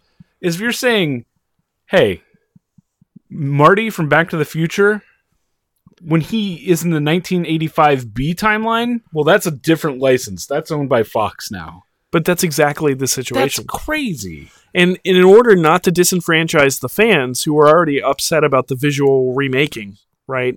Because fans want new, but they, for some reason, want the exact same thing, which is odd. That's a different... They want... Yeah. But one of the things I was going to say is, so the Prime marketing, which was a brilliant move by Bad Robot and Paramount, is effectively not the original Star Trek canon. Who owns that? Viacom. Why aren't they doing anything with it? Or actually... Is it Paramount? No, I'm even confused now. Paramount owns... Paramount Television, CBS Television, owns the rights to the original Star Trek series. Okay. And all of its continuity. So, then Discovery, which is on CBS All Access, is in that universe. No, because it was created under the Bad Robot license, which requires it to be 25% different. This is where it becomes problematic. And this is the problem with canon. And the hole you fall into if you're a fan who wants to subscribe to the holy book of Star Trek. And it has nothing to do with the storytelling. Let's end this on a different note. Okay. That I didn't intend to do. We've seen a lot of things called remasters. We've seen reboots, reimaginings, right? Yeah. You mean cash grabs? Right, but we've seen some that are fairly successful, and it's like comic books. Like, right, we have Elseworlds in DC, and it was a brilliant concept, right? And it was done to counter program against what DC did to make sure they never could tell alternate universe stories again because it confused people. Right. And then eventually creators said, hey, look, I want to tell a story about Batman in the Victorian era. Or if Superman was raised in the Soviet Union. Right. And they were like, well, because of Crisis, we can't do that. There's only one Earth. We'll do Elseworlds. These are out of continuity stories, and they exist in their own storytelling, which is exactly what DC needed, right? Some creative, different interpretations of these characters. Well, I think this is what these large franchise is needed, right? I mean, we had Star Wars, and when they came out with the new trilogy, the third trilogy, they basically said, hey, all that extended universe stuff, it's over here now. It's not gone. They did that. They said, we'll steal from it whatever we want. We're going to take components, but now the films, the cartoons are the prime timeline. Yeah, they're the only things that matter going forward. And the other universe is the Elseworlds equivalent, right? They're not gone. They're still stories. They you still can make still sense. Enjoy the story. And I think that's what Star Trek needs right now. Is we've got, and that's kind of got what we got with the J.J. Abrams movies, right? Mm-hmm. It was kind of clear this is sort of what could have happened, right? It distanced itself enough where we didn't have to feel like, oh, you're messing with those characters I love. But now we've got a little different quandary here. I've caught up with Discovery. I've caught up. Second season just started. I think I forget how many episodes we reviewed. That it was a year ago, right? Yeah, and then I kind of wrapped up the end of the season. I kind of had a very emotional reaction to the first 3 episodes I watched, because that's where of season 2? 1. Season 1, okay. Is where I stopped. No, right. I'm caught up all entirely. Okay. But I went back recently and watched it through, and my overall opinion is I like the story they told. I like what they did. They showed the Federation at wartime, which we kind of saw in Deep Space Nine. We saw it at a different timeline, which was different, and we got into some weird stuff. And Discovery is especially weird because they're dealing with incredibly different technology that, again, we haven't seen or referenced. It shouldn't exist if you were thinking about the originals. Yeah, it's like replicators and holodecks and comm badges.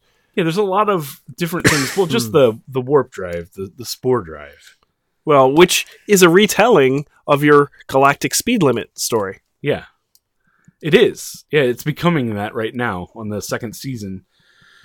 You don't see any references to that in any of the... And so my problem, my personal problem I have with this is, why did you pick this area?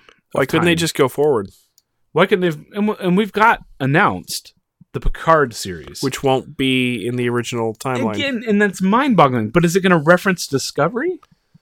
Maybe if it's an extension of the Discovery, or is it going to be its own Elseworlds tale of? I keep using Elseworlds because it's a good name for what that is, right? This is a different, because it's a good thing. We have these characters, these franchises that have lasted half a century or longer. We're getting up in the 75th anniversaries of some things. And in case of DC, I think we're going to live to see 100. So, wow. I know, right? But we know Spider-Man, Uncle Ben dies. Every character in comics gets resurrected except for Uncle Ben, right? He's always dead. And Batman's parents, right? Well, that's not even true anymore. Yeah.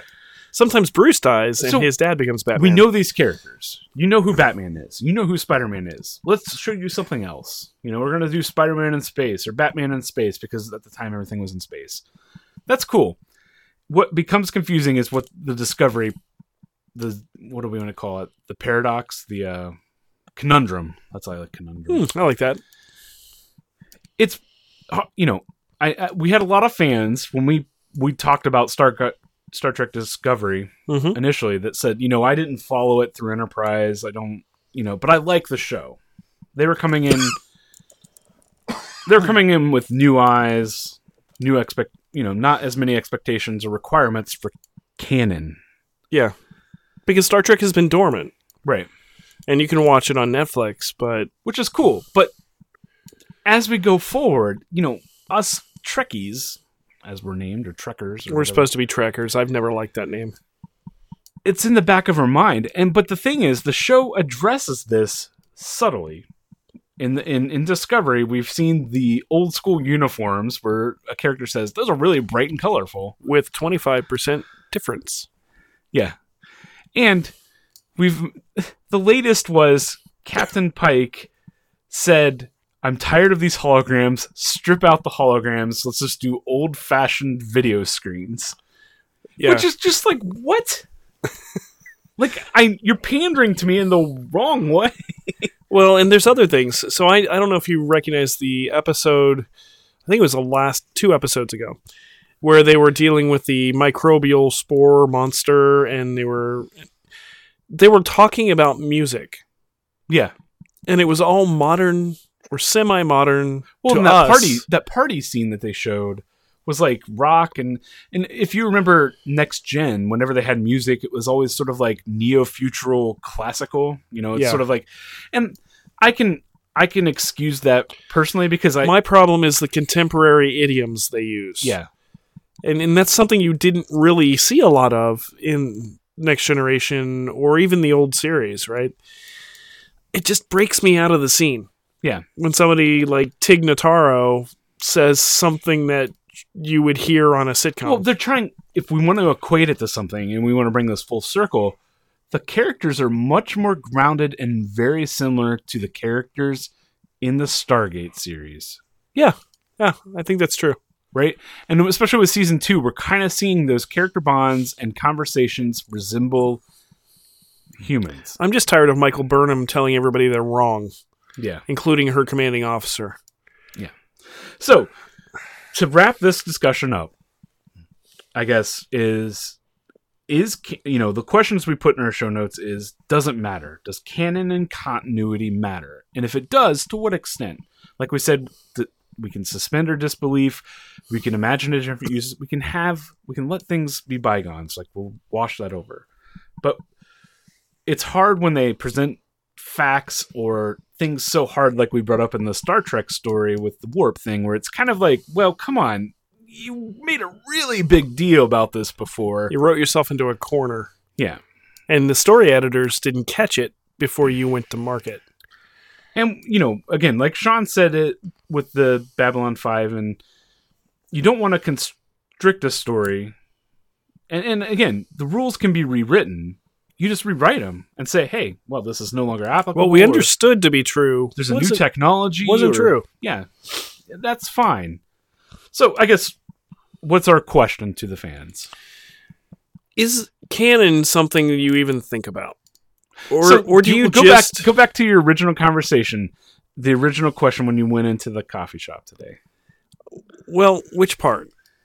Because we've been talking about this so long, I've forgotten what I told you. So you said you went and got coffee this morning. Yeah. And you were trying to explain the concept of canon to your barista.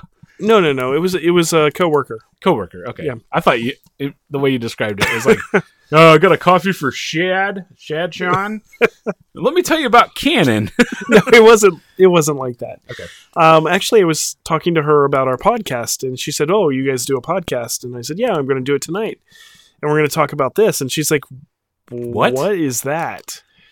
I've never heard of that before."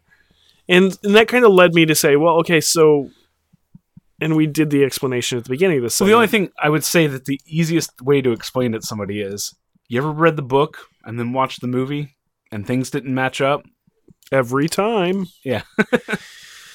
But anyway, yeah, so is it something you even, as a fan of media, as video games, movies, history novels, right? I used The Blue and the Gray as an example when I was talking to her.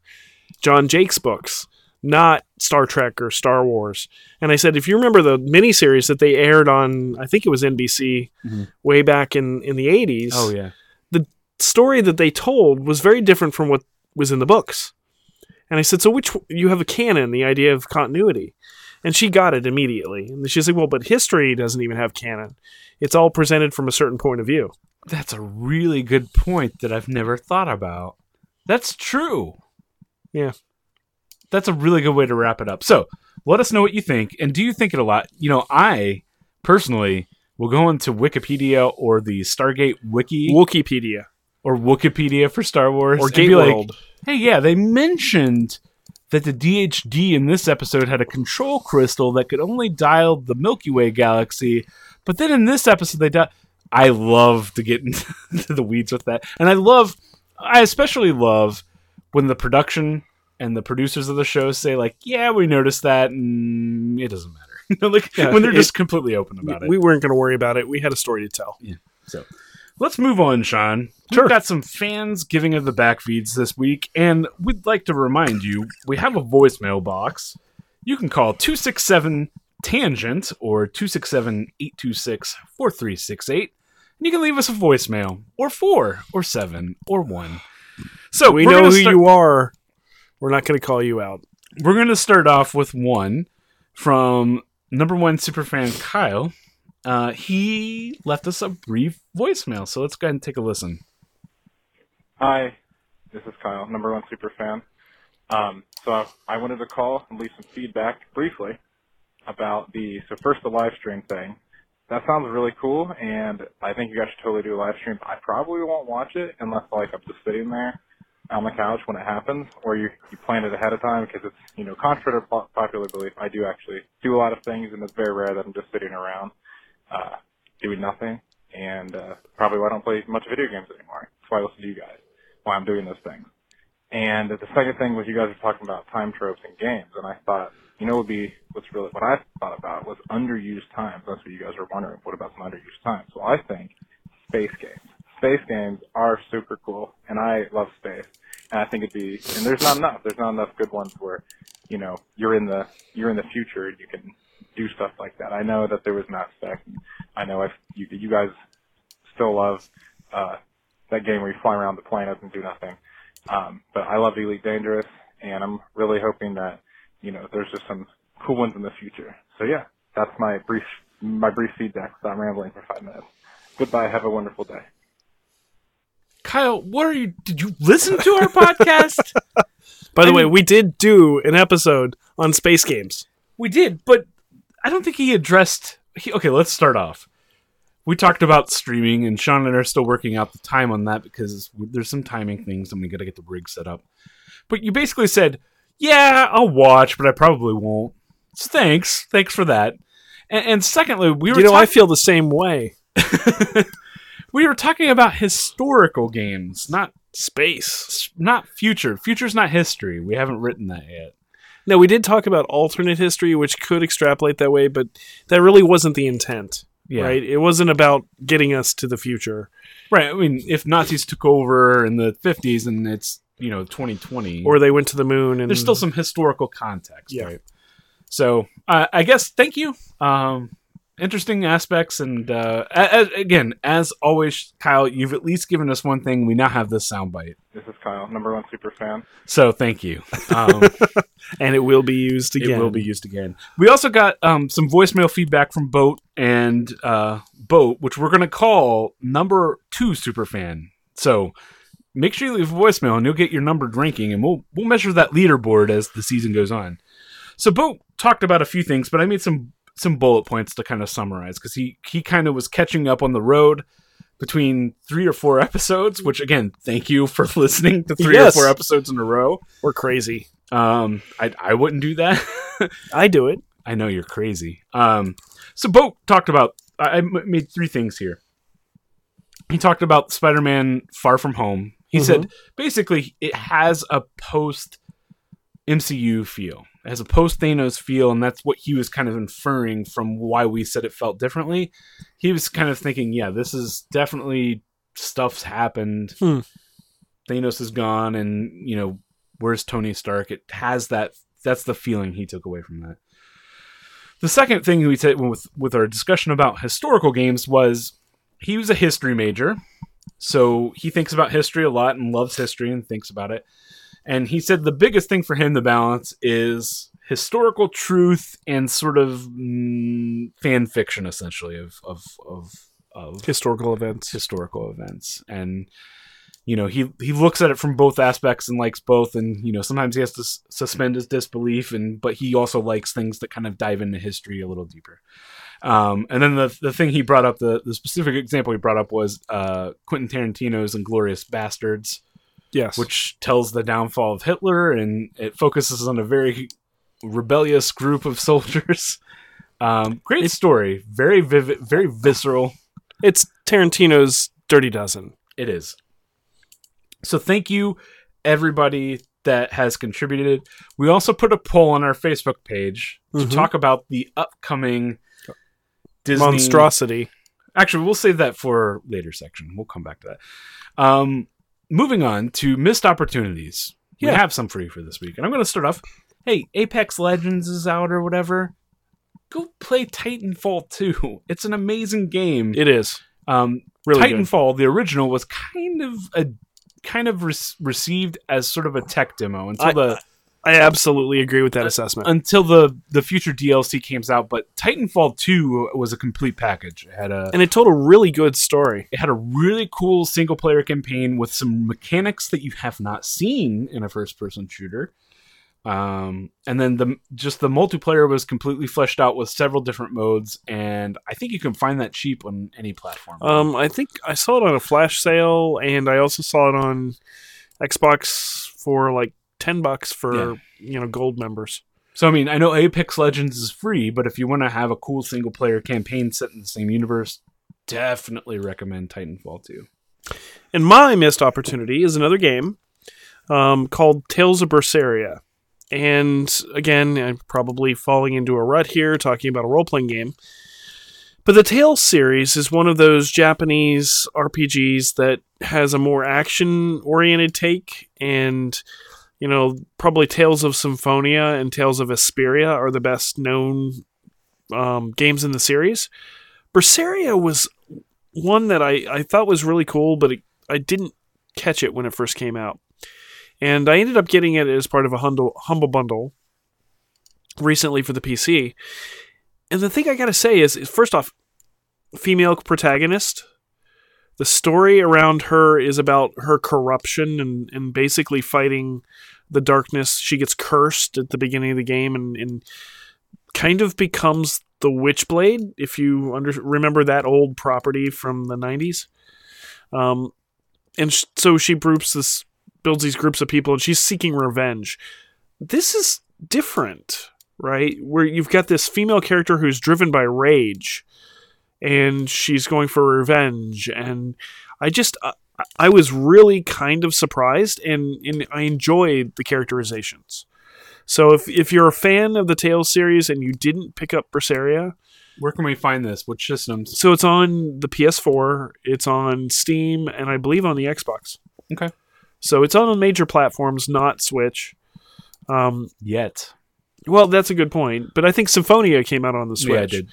So I don't think they're going to bring Berseria up. It's not quite to the caliber or popularity. So again, Tales of Berseria was a surprising game, and I liked it, and I recommend it. Okay, great.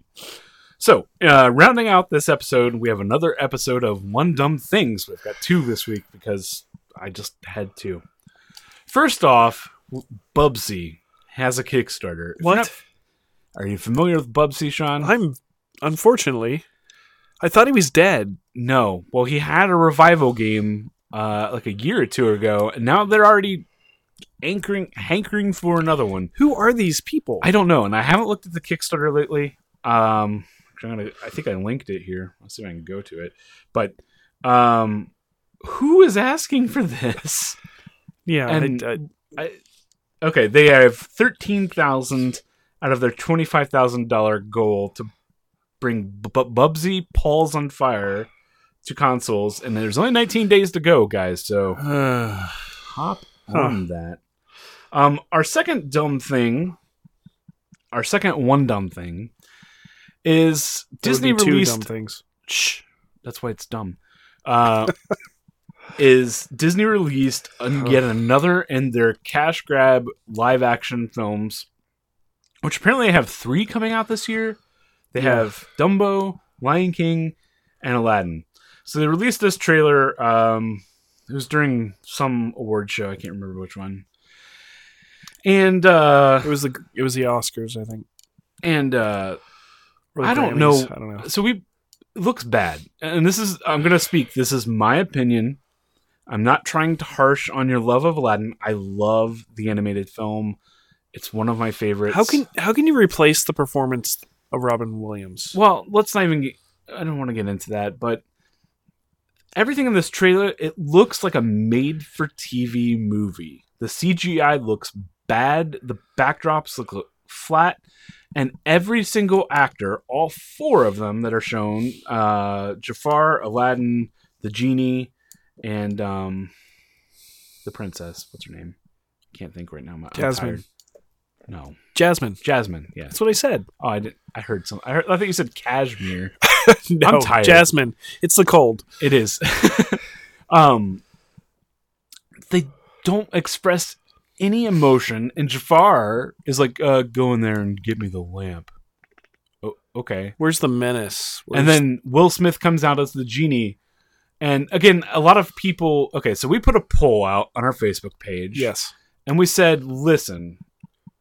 Basically, I said, are you excited for this film or not? And the way I phrased it is there's only one Aladdin film, or Disney, I am ready. I want to see this. I'm sorry to report, but the majority of people said there is only one Aladdin film. I feel the same way about Lion King. I do too, and Lion King is my favorite Disney movie. And Dumbo, I'm not sure I care either way.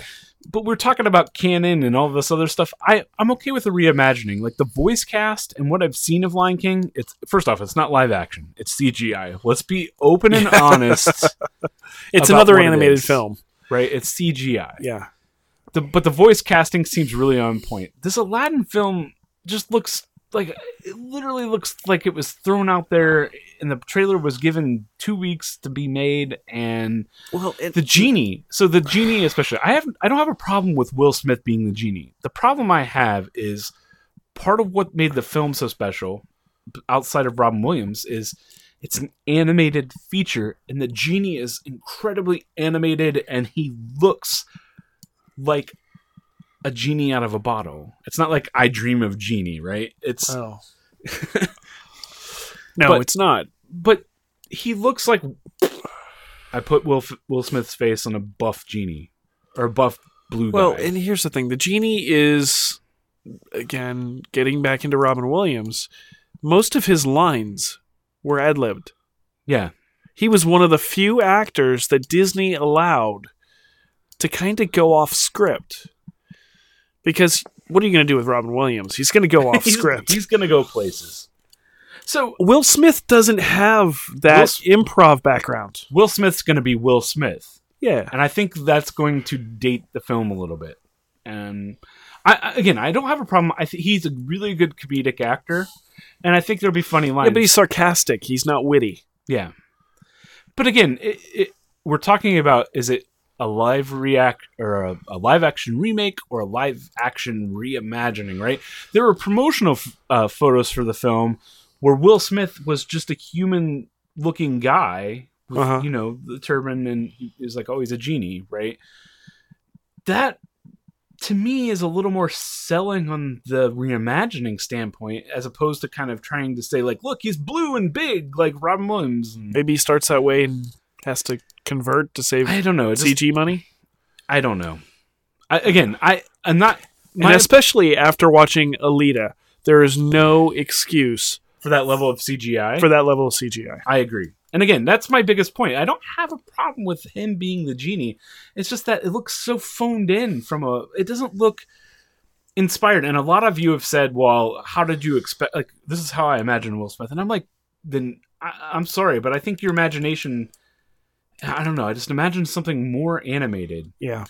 And again, I'm not trying to crap. If you want to see this, we want to know when you see it, because I'm not. Yeah. we will definitely wait for you guys to see it and let us know how you feel. I don't want to crap on it, and it's not like I don't want you to go see it. If you're excited for this, go see it. Go see it. Enjoy. They're making it for you. Not making it for me. But I think the majority of our viewers are kind of like iffy on this one. Well, and it's one of those movies I think Disney's not pacing these well. We're getting 3 live-action remakes. They're trying to grab cash while people are still willing to shovel it out. Yeah, I mean, do you remember the days of the VHS Vault? sequel? The Vault? No, not the Vault. The VHS sequel cash in. Cinderella 2, Cinderella 3, Lion King 1.5, Lion King 2. Hunchback of Notre Dame 2. It was a thing. I actually owned it because my girls liked it, but I don't know why. They were 3 and 5. Mufasa in high school. Now, let's be fair. Lion King 1.5 is a great film. Yeah. No, I really do like Lion King 1.5. Lion King 2? Because Lion King 2 came out first, and then they had to... Yeah, it was the Tag and Bink are dead of the Lion King universe. Well, it was that whole scene where Simba's growing up. And, they did it in a montage in the movie, and they fleshed that out a little more. Well, what were Timon and Pumbaa doing while all these other scenes were going on? The origins of Timon and Pumbaa as well. It was really fun. Yeah.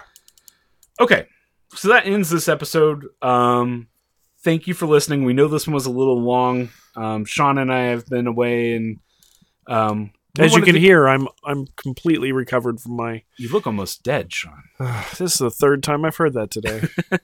So we thank you. Please leave your back feeds on our Twitter, our Facebook, our website. Stay tuned. We're going to have some more information about streaming in the future, hopefully. Maybe we're just going to continue to tease it until streaming's no longer a thing. I know. But make sure you let us know, and thank you, and we'll see you next time.